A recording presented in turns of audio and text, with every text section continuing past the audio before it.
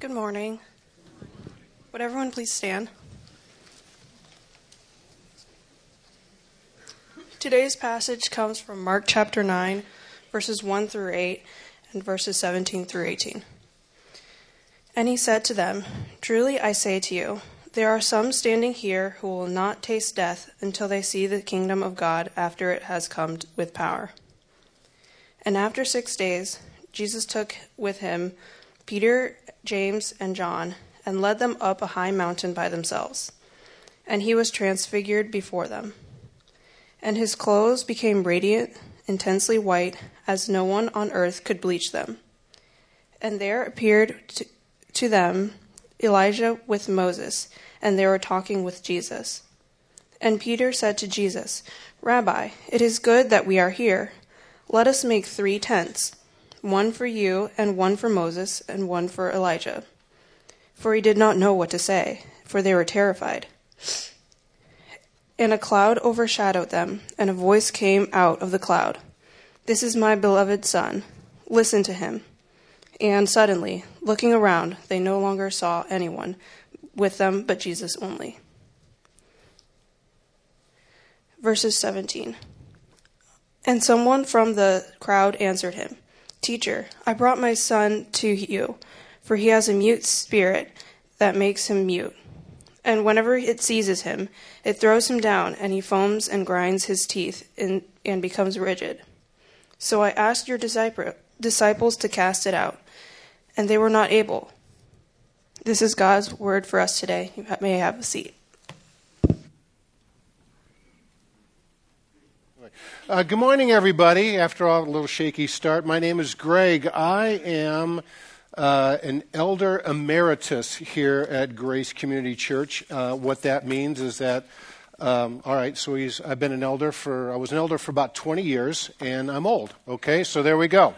Today is my 65th birthday. So, thank you. Very good. I have applied for my Medicaid Part A, and it's in the mail. So here we go. This morning we're continuing our look at receiving the King. Our look at Mark. We're in chapter 9 today, and today we have. The passage is actually 29 verses long, and so we're going to kind of go through this kind of quickly. But anyway, the title for today's sermon is called "The Kingdom of God, Hope and Belief for the Now and the Not Yet," and goes along with our series, Receiving the King.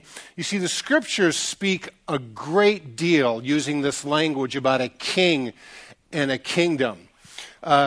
In the big picture of things, it talks about that there's the kingdom of God and it exists in eternity past in the heavenlies. But in that kingdom, there was a rebellion. That there was an angelic host that wanted to rebel against the king. They wanted to rebel against God because they wanted to be like God. They wanted to ascend to a throne. And with this rebellion came an exile, and they were cast out, a third of those heavenly hosts that we refer to as demonic entities and demons. And we're going to look at one of them today. And where were they cast? They were not cast to a place called hell. That is their place of judgment and eternal torment that waits for them. But the Scriptures say that where they were cast was here, to earth. In fact, Satan, Lucifer, is given the title of the prince of the power of the air. This is his domain. And God then decided that he was going to intervene here, and he created a place called Eden, and in there he created man and woman. And in fact, it said that he gave them dominion, another kingly term. He said, I am going to give you dominion. I'm going to pass on this kingly authority to you, and I want you to rule and reign over my creation. And again, just like in the heavenlies, man and woman decided to rebel. And they were cast out. And of course, mankind has been broken and in sin ever since. But the Scriptures then talk about the God, because of his great love, was going to intervene again. He wants to be with his people. And so they had the tabernacle and they had the temple where God would meet with his people. And the scriptures say that at one time there would be this first Advent. Advent, a word, a kingly language that talks about the coming or the pronouncement of someone of royalty. And the scriptures talked about that there would come one, the Messiah. And Jesus Christ came, and we will be celebrating that shortly. That the first Advent, God came, clothed himself in flesh, came to live here. And he came here on an assignment. He came here to take care of our greatest enemy, which was our own sin. And as we look at the scriptures, it said that he lived a perfect life and he chose to offer himself up as a sacrifice for our sin so that our sin can be forgiven and we now have access to the one true King, God himself, should we come to him in forgiveness and repent of our sins. And we will then receive then his Spirit and we will be adopted into his then kingly family. But it doesn't end there because the scriptures then talk about that there will come another Advent. Jesus Christ will come again, not this time to save, but to judge. And what he will do the first time he came to battle against our greatest enemy, the next time he will come to battle all of his enemies. And the scriptures say that he will create a new heavens and a new earth, a new kingdom where he will reign with his people for eternity and on forever. The kingdom of God is a dominant theme in the scriptures. And what we're going to do is we're going to see a little peek into what's to come. We're going to get a mouthful of where we're at right now. And just again, a little disclaimer, okay? Just like Thanksgiving dinner. We're not going to be able to get it all in one sitting, okay? Some of the long passage, and as Brooks has said in some of the passages that he's gone over, there are some things that we're not going to address. There is the study guide. Please, in the office, when you leave, if you don't have one, get one because that will have some questions. It'll help you to wrestle and answer some of the questions that you might have. So, two big themes that I want to cover today as we look at this. In the kingdom that is now, but it's not fully yet. So we refer to the kingdom. There's something going on right now that reveals the kingdom of God and the rule of the King, Jesus. And then there is something that is not yet and to come, where again, the rule and reign of Jesus. I want to talk about hope, and I want to talk about belief. Two big themes. Why do I want to talk about hope and belief? Because right now, pretty much everything sucks. There is stress. There is turmoil, there is unrest, there is calamity, there is chaos. And many people are asking, will we survive this? There was a poll taken just 2 years ago where almost half of the people living in the United States do not think that our country will survive. Hope and despair and depression and anxiety are going through the roof. And people are wondering, will I survive?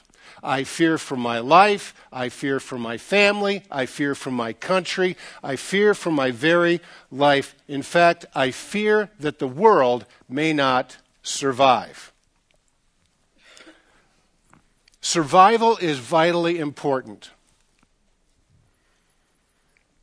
You can go 40 days without food. You can go 4 days without water. You can only go 4 minutes without air. But how long can you survive without hope? The world is in desperate need of hope. And the scriptures, Jesus Christ, offers that hope for us today. What is hope? Well, hope is defined as this, a feeling of expectation and desire for a certain thing to happen. There's an expectation There's actually a desire for something to happen. And people are trying to find hope in all sorts of things, but I would say this, that you cannot find hope in something that you do not know. You cannot find hope in something that you do not know. As Christians, we do not hope so, but we hope in. And it's the person, the power, and the work of the King, Jesus Christ. So I want to look at first the scripture about the kingdom of God. There is a future reality. It's just not here yet. And in Mark it says this. He said, he was saying to them, truly I say to you, there are some of those who are standing here who shall not taste death until they see the kingdom of God after it has come with power. This idea about this kingdom of God that will come is actually an incredibly dominant theme in the scriptures. The second coming of Jesus Christ is mentioned in about 1,500 passages in the Old Testament and about 300 in the New Testament. The dominant response over 50 times in the New Testament that we as Christians should think about this is be alert and be ready. Of this King Jesus, there are approximately 330 prophecies that talk about Jesus. 330. 225 refer to his second coming. So even as we reflect and even celebrate this first coming of Jesus Christ, remember that the dominant theme in the scriptures is his second coming. 6 days later, Jesus took with him Peter, James, and John, brought them to a high mountain by themselves, and he was transfigured, metamorphosed. What was inside actually became fully realized. And what did it look like? His garments became radiant, exceedingly white, as no launder on earth can whiten them. And Elijah appeared with them along with Moses, and they were talking with Jesus. Here was Jesus Christ appeared in a glorified form. And along with him were a glorified Moses and a glorified Elijah, and they were talking with one another.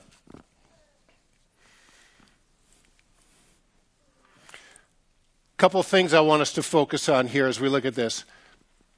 The kingdom that's to come and for us to have a hope in is something that is glorified, recognized, and face to face. There are a lot of things about the kingdom, but what we see in the transfiguration, I just want to touch on three of them. Moses and Elijah and Jesus are in a glorified, resurrected form. And that awaits all of those who have put their trust in Christ, that the grave is not the final destination, but the final destination is actually face to face with our God and King in a resurrected, glorified body. Paul writes this in 1 Corinthians about the resurrected body. He said, so also is the resurrection of the dead. It is sown a perishable body. It is raised an imperishable body. It is sown in dishonor. It is raised in glory. It is sown in weakness. And it is raised in power. Some of you physically are suffering and struggling. You deal with chronic diseases, maladies, imperfections in your body, and you're finding no real solution for it. Things happen to our bodies. They break down. Brokenness is a dominant theme of life this side of heaven. You have aches and pains. You don't want to shovel this morning. It hurt to get out of bed. And the reality is for those of us in Christ, those days will come to an end. There will be a time of no more disease. There will be a time of no more brokenness. There will be a time, praise God, for no more Advil. There is none of those things. I buy Voltaren cream in the gallon buckets. And many of you do too. Don't ingest it. I'm just saying. But what we experience here will not be what we will experience later on. We will not be in some ethereal, spiritual form. No, we will have glorified, resurrected bodies. In Revelations, it talks about this for what awaits us. It says, he shall wipe away every tear from their eyes. There shall no longer be any death. There shall no longer be any mourning or crying or pain, because the first things have passed away. The things that trouble you, the things that give you anxiety, the things that cause you stress, the things that cause you to get angry, the things that send you to therapists and counselors, the things that make you cry out for justice, the things that make you cry out for equity. All of those things will be wiped away. We live in a culture where we have young people that see no hope for their world, their life, their future. And as a result, they are crying out in protest. They want to see justice. They want to see equity. They want to see things made right. And I would say to you that politicians will not deliver. People will not deliver. If you are looking for equity and you are looking for justice and you are looking for things to be put right, your only hope is in Jesus Christ, because he is the only one that can do it. There will be things like joy. There will be things like celebration. There will be things like exaltation that will be the dominant, overflowing expression and experience for those who are in Christ. The scriptures go on in Revelations. It talks about the environment in which we will live in. It talks about this new earth, this new heavens that Christians will be able to be with their King. And it says, in the city, this is the new Jerusalem that drops down. It has no need for the sun or the moon to shine upon it, for the glory of God has illuminated it. And its lap is the Lamb. That's lamp, sorry, typo. And the nations shall walk by its light. The kings of the earth will bring their glory into it. And in the daytime, for there shall be no night. Its gates will never be closed. They shall bring glory and honor of the nations into it, and nothing unclean. No one who practices abominations, lying, shall ever come into it, but only those whose names are written in the Lamb's book of life. Jesus Christ came to pay for the penalty of our sin. That penalty for the Christian is gone, never to return. In this life that we live, there is a power that sin can still have, and we have choices to make. And yes, we stumble, and yet there are times when his Spirit works within us, and we can have power over sin. But there will come a time in eternity in the future where the very presence of sin will be eradicated, never for all of eternity to come. And if you are one of those people who are so concerned about the earth, the global warming, the pollution, being stewards of the earth, if you are worshiping earth, you are being deceived. There is no politician, there is no law, you cannot raise taxes enough to help global warming, but there is one who will make the earth brand new. If you are concerned about the status of the earth, go to the only one who has the solution to making the earth brand new without sin. Your desires may be correct, but they're going in the wrong direction. Protests, march, defacing paintings, gluing yourself to the street, for God knows how that's going to help anything, but it's misplaced. Put your eyes on the only one who will ultimately fix what is broken. Many times we as Christians, I would also encourage us of this. Hey, are we in the last days of the last days? Are we in the end of the end times? Who is the Antichrist? What is the mark of the beast? Where is America in the time of the Great Tribulation?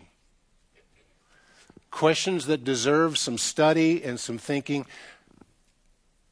May I encourage us to change our perspective. Instead of end times, how about new beginnings? Because that's what's going to... You know what the end times are to signify? Jesus is coming back. Jesus is coming back, and he is going to right everything that is wrong. And so let's put our focus on him. These are not the end times. These are birth pangs for a new beginning. As we go through Mark and the scriptures there, it talks about Peter. And he says, hey, how about if we build 3 tents, one for you and Elijah and Moses?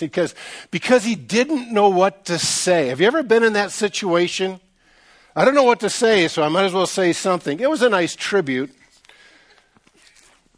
Sounds like something good to say, but it said a cloud descended. It's the Shekinah glory. The Shekinah glory that led the Israelites through the desert. And this Shekinah glory, and then all of a sudden there was this audible voice said, this is my son. Listen to him. Paraphrase, shut up. Paraphrase, don't worry about Moses and Elijah. Here's the important one, right here.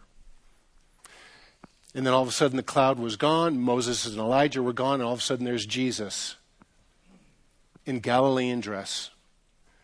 And they go down the mountain, he goes, do not tell anybody of what you just witnessed until I rise from the dead. Don't tell anybody of this until I rise from the dead.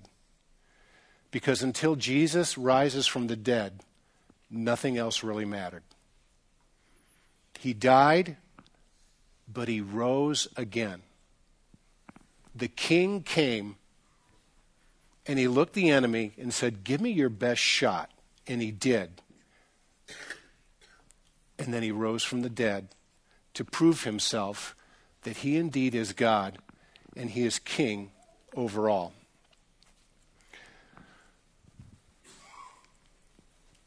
The kingdom of God, there's glory. There's also recognition. They recognized Moses. They recognized Elijah. They had never met Moses. They had never recognized Elijah. Why is this important? Brothers and sisters, we will know each other. We will know each other in the kingdom that's to come. For some of you, that's not a big deal. For some of you, that is a great revelation that brings you comfort. My parents both came from extreme poverty. I come from a long line of Gilboa males that start drinking and smoking in their teenage years and start divorcing early and die in their mid-50s because of heart disease. My dad was thrown out of the house at 14 because they couldn't care for 2 children. He grew up hard. He married my mom that was in poverty. She wanted an escape. They filed for divorce when I was a little kid. My dad stopped drinking. But my parents both got saved in their 40s. When my mom died, at her memorial, the people their friends that they knew, what they would talk about when my mom died was the amazing closeness and intimacy that my parents had in their marriage. You see, Jesus Christ transformed their lives, and it transformed their marriage. So that the thing that was most memorable about their lives was the intimacy and the joy in their marriage. God had created a new generational chain for my family to follow in. But when my mom died, I remember my dad about 2 years later, I was visiting and he said, Greg, I have to ask you a question. Will I recognize Mom in heaven? And I said, well, of course. Why do you ask? And he said, well, good-meaning friends from church, when my dad would ask that question, they would respond and say, oh, no, Daryl, oh, no. You see, we will be so caught up in Jesus, and we will just be kneeling before the throne for all of eternity, praising Jesus, and we won't be cognizant of anything else. well-meaning Sunday school answer, but it's not the truth. You know what? It's better than that. We will be before a throne. We will kneel. We will bow. We will take our life's work that symbolizes a crown. We will put it at his feet. We'll worship him. But yet we will recognize each other. There will be a great wedding feast of the Lamb. We will sit for 7 years and feast and drink and celebrate and honor Jesus, and we will know each other for all of eternity. And that is something to rejoice in. The other thing is, you look at this, Moses and Elijah talking with Jesus. They are face to face. This is the language of friendship. Jesus even said, I used to call you slaves, but now I call you friends. The King of all creation, eternity, and the universe and over us wants to call us friends and have face-to-face communication for all of eternity in a kingdom to come. That is amazing. That is what is to come. It's not yet, but it's coming. It's a feeling of expectation and desire for a certain thing to happen. That is hope, brothers and sisters. It's not, I hope so. No, it's, I hope in. And I would encourage you, if you are struggling, if you are feeling defeated, if the aches and pains are overwhelming at times, the emotional distress is overwhelming, and you look out and it just says, all I see is black, all I see is dark, two things. Turn off the news and open up the Bible and find out the reality of what is to come. Because if we know the reality of what is to come, we can not only endure, we can not only survive, but we can thrive. Well, we're not there yet. There is the kingdom of God that is to come, but there's also the kingdom of God that is now, our present reality. If you have a Bible, go ahead and open up to Mark chapter 9. I'm going to read some verses here, and then we're going to come back and unpack it. Starting in verse 14, it says, when they came back to the disciples, they saw a large crowd around them, and some scribes were arguing with them. And immediately when the entire crowd saw him, they were amazed and began running up to greet him. And he asked with them, what are you talking about? They come down the mountain, and what they're finding is there's a big crowd, and there's an argument going on, and there are some scribes there. These were the ones who would scribe, write, translate the law, make copies of it. Very learned individuals, very, very arrogant, very antagonistic against Jesus. These are the intellectual scoffers and deniers of Jesus Christ. Do you know any of them? Do you have any of them that you work with? Some of them that might be bosses, supervisors, teachers, professors, doctors, lawyers, whatever it is. These are the intellectual scoffers. And there's also a crowd. There's onlookers, your neighbors, your friends, your coworkers, and they come down and say, what's everyone arguing about? We find out when Jesus shows up, the scribes shut up. And when Jesus shows up, his disciples that are down there, they are also quiet. But yet, verse 17, one speaks up, and one of the crowd answered him and said, Teacher, I brought you my son, possessed with a spirit. Makes him mute. He can't talk. Whenever it seizes him, it dashes him to the ground. He foams at the mouth, grinds his teeth, stiffens out. Told your disciples to cast it out, and they could not. So here is a child, a son, so he's not little. And it said he's been possessed by this demonic spirit, and it makes him mute. And what happens, he falls on the ground, he foams at the mouth, he grinds his teeth.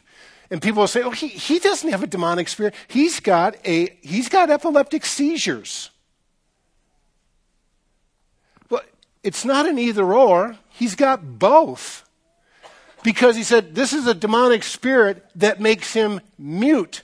Jesus later on will say, you spirit that makes him mute and deaf, you can't speak, you can't talk. He doesn't say anything that this demonic spirit caused him to have this malady.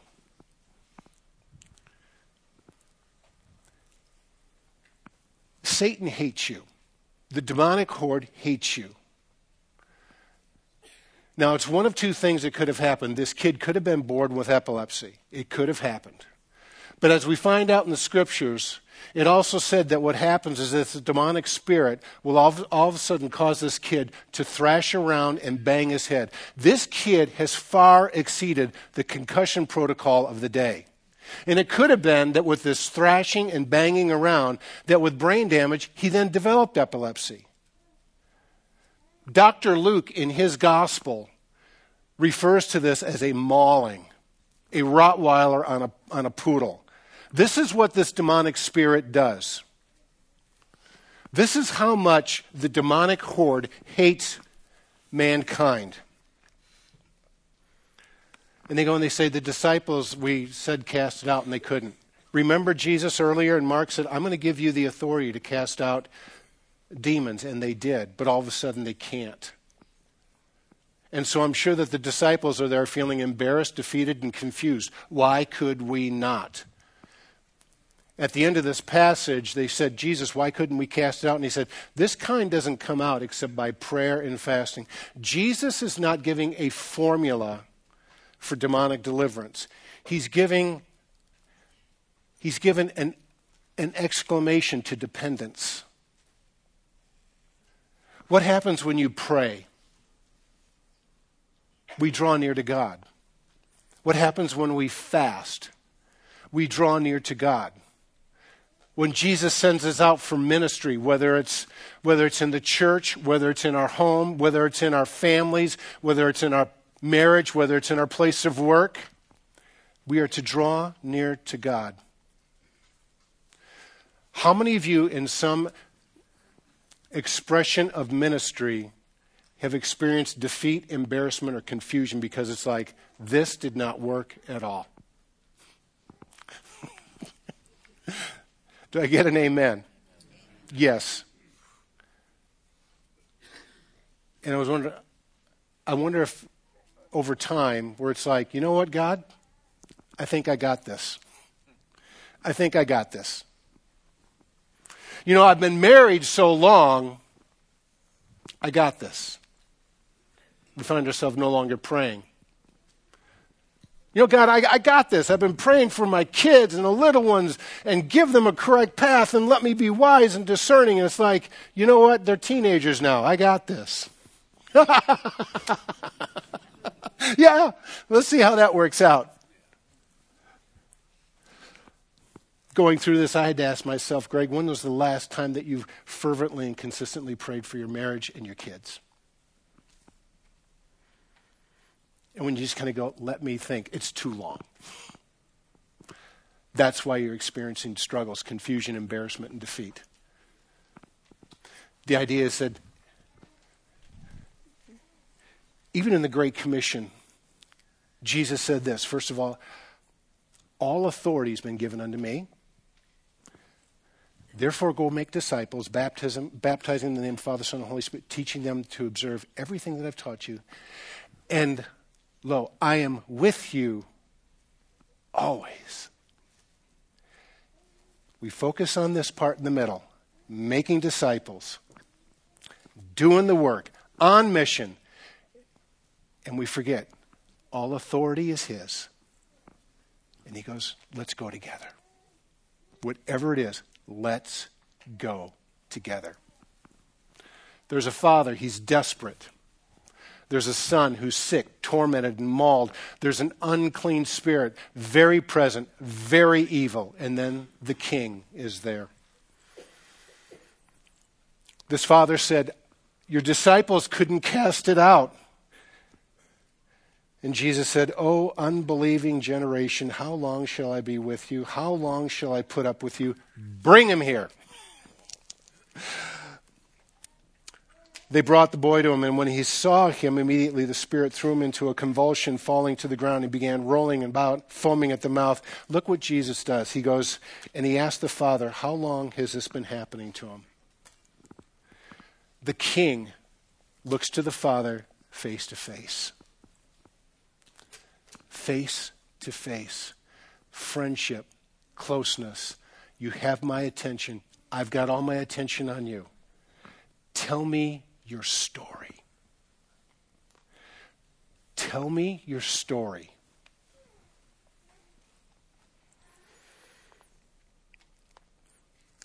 The father said this has been happening since childhood. It's often thrown them both into the fire and into the water to destroy him.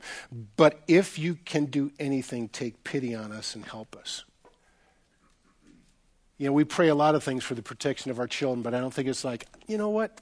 My son Andrew, he just likes to all of a sudden throw himself in a well, finds a little pond alongside the street, decides to put his face in. Oh, there's a fire. He wants to jump in it. I don't think we have those problems.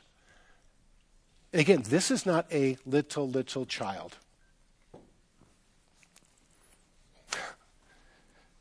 He goes, but if you can do anything, take pity on us. And Jesus said, if you can, if,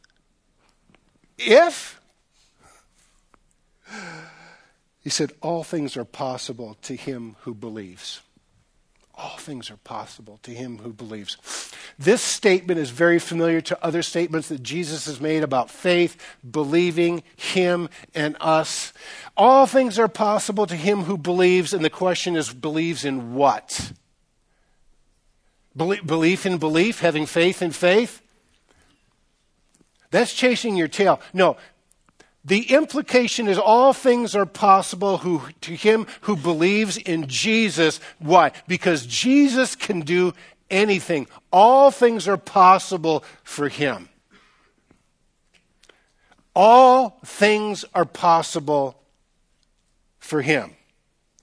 That's why we go to him.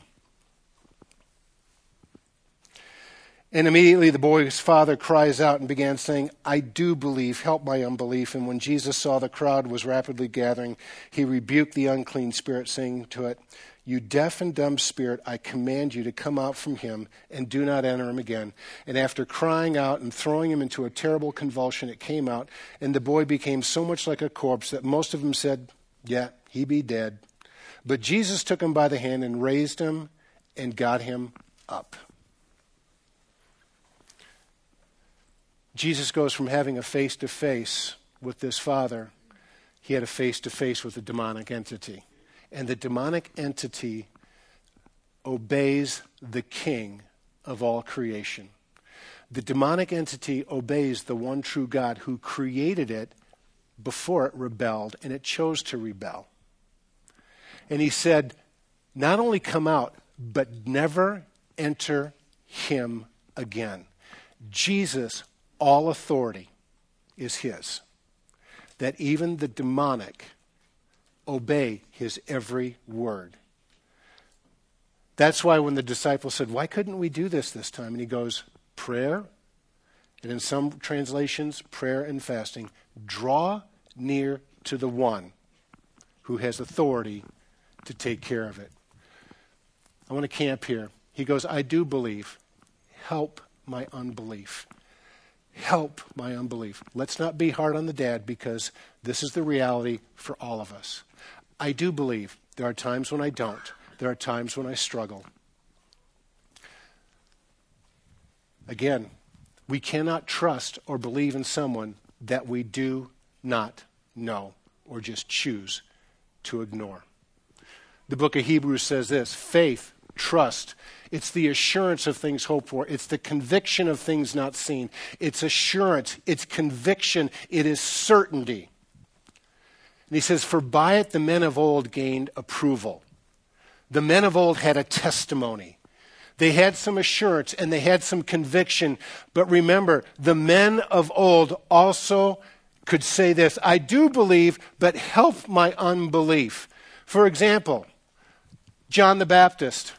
Jesus' cousin, the forerunner. He said, when the men had come to Jesus, they said, John the Baptist has sent us to you, saying, are you the expected one, or do we look for someone else? John is in prison. The end of his life is coming. And he said, hey, go and tell Jesus. I just want to make sure. I put all my chips on you, Jesus. Are you the one, or is really someone else coming? Here's what Jesus answered. And he said to him, go and report to John what you have seen and heard. The blind receive sight, the lame walk, the lepers are cleansed, the deaf hear, the dead are raised, and the poor have the gospel preached to them. And he said, blessed is he who keeps stumbling over me. It's okay to say, I believe, help my unbelief, but don't stay in your unbelief, because the King is here. The King is here, and he's showing that he's the King over the deaf, over the blind, over the dead. And he's proclaiming that kingly message of salvation. Some of us, I think, would say, gosh, if I could have been up on the mountain, if I would have seen Jesus, man, that's all I need. Here's what Peter says in his gospel, or in his epistle. He says, he's writing to the church, and he says, you know what? For when Jesus received honor and glory from the Father, such an utterance as this was made by him, the majestic glory. He said, this is my beloved Son, in whom I'm well pleased, and we ourselves, we heard this utterance made from heaven when we were with him on the holy mountain. He goes, I was there, I saw it, and I heard it. I got a peek into the kingdom that's to come. But he said, and so we have the prophetic word made more sure, to which you would do well to pay attention as to a lamp shining in a dark place until the day dawns and the morning star arises in your heart. He goes, we saw it. But you know what? We have the prophetic word. We have the scriptures. And as a result, we would do very well to pay attention. We would do very well to pay attention, because the scriptures are enough to know about the kingdom that's to come. So, we would do well to pay attention. Here's our takeaway for helping with our unbelief. There was a study by the Center of Biblical Engagement, Understanding Biblical Engagement Challenge, the scientific evidence for the power of four, study to determine the connection of Bible engagement with personal behavior. That is, resisting temptation and growing in discipleship. And they said, let's do something. Let's study how often people are into the scriptures and actually reading it, and these personal behaviors, temptations, things, acts, choices. Here's what they found. People that, Christians, you read your Bible 0 times a week. There's no difference. Given to temptation, personal spiritual disciplines, they're not there. Risky behavior, all in on it. You read your Bible 0 times a week. Oh, you read your Bible 1 day a week. Still, no noticeable difference in resisting temptation, resisting risky, sinful behavior, and not embracing spiritual disciplines. Read your Bible twice a week. Still, no noticeable difference. Do you see a pattern starting here? Read your Bible 3 days a week. It is no different in this study from those that don't read their Bible at all. However, what they noticed is when you read your Bible 4 days a week, something happens. Huge lowering of odds of participating in sinful behavior and temptations. Also, huge increases in disciples making disciples, manifesting a new transformed life. They will not be able to say, what is the difference? What causes it to happen at 4 days a week? They would say, we don't know, but this is what we see. We would do well to pay attention to the prophetic scriptures. I do believe, but help my unbelief. And I would ask you, church, what would happen if we really, really got to know him? What would happen? I think there would be a number of things that could happen to us. You become students, someone who's discerning, someone who's wise, showing strength of character, assurance, not living in denial, confident rather than pessimistic, sacrificial instead of selfish, speaking truth in life instead of whining and complaining. What would happen to you? Men, what would happen to your marriage? Men, what would happen in your home? What would happen to you? These days are crying out for hope. And they're crying out in desperation. And the prophetic word we can have assurance in, because through the scriptures and through His Spirit, transformation can happen, and you are being released into your area of the world to have an impact wherever God sends you. What would happen if we chose to do nothing? What would happen if we chose to do nothing? How about on the path of assurance, of hope and belief? Because a new world is coming. The King is coming. The King has invaded your life, and He's changing you to have an impact wherever you go. If we know how it ends, we know how we are to live. But it's not the end that's coming, it's a new beginning.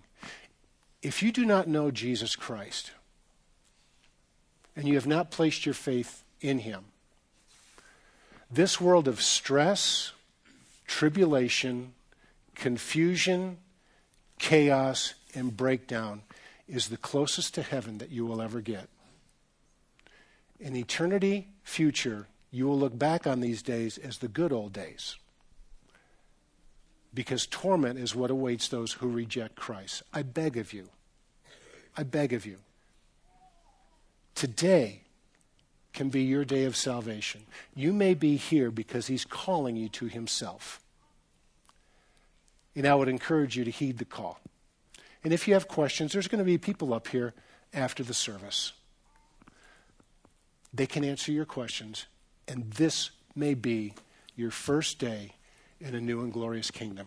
Would you pray with me? Thank you, Lord, that we do not live in a fantasy world, but we live in a world of assurance and certainty. Therefore, we can have hope, and we can believe in You, because You are the one true King. Draw us to Yourself, draw us to Your scriptures. We want to hear from You. You speak in Your word, and that's where we'll find it. Spirit, move all of us that next step closer so that we can be Your people in this world for Your glory and the benefit of others. Our joy will then be fulfilled. And we ask it through the King, Jesus Christ. Amen.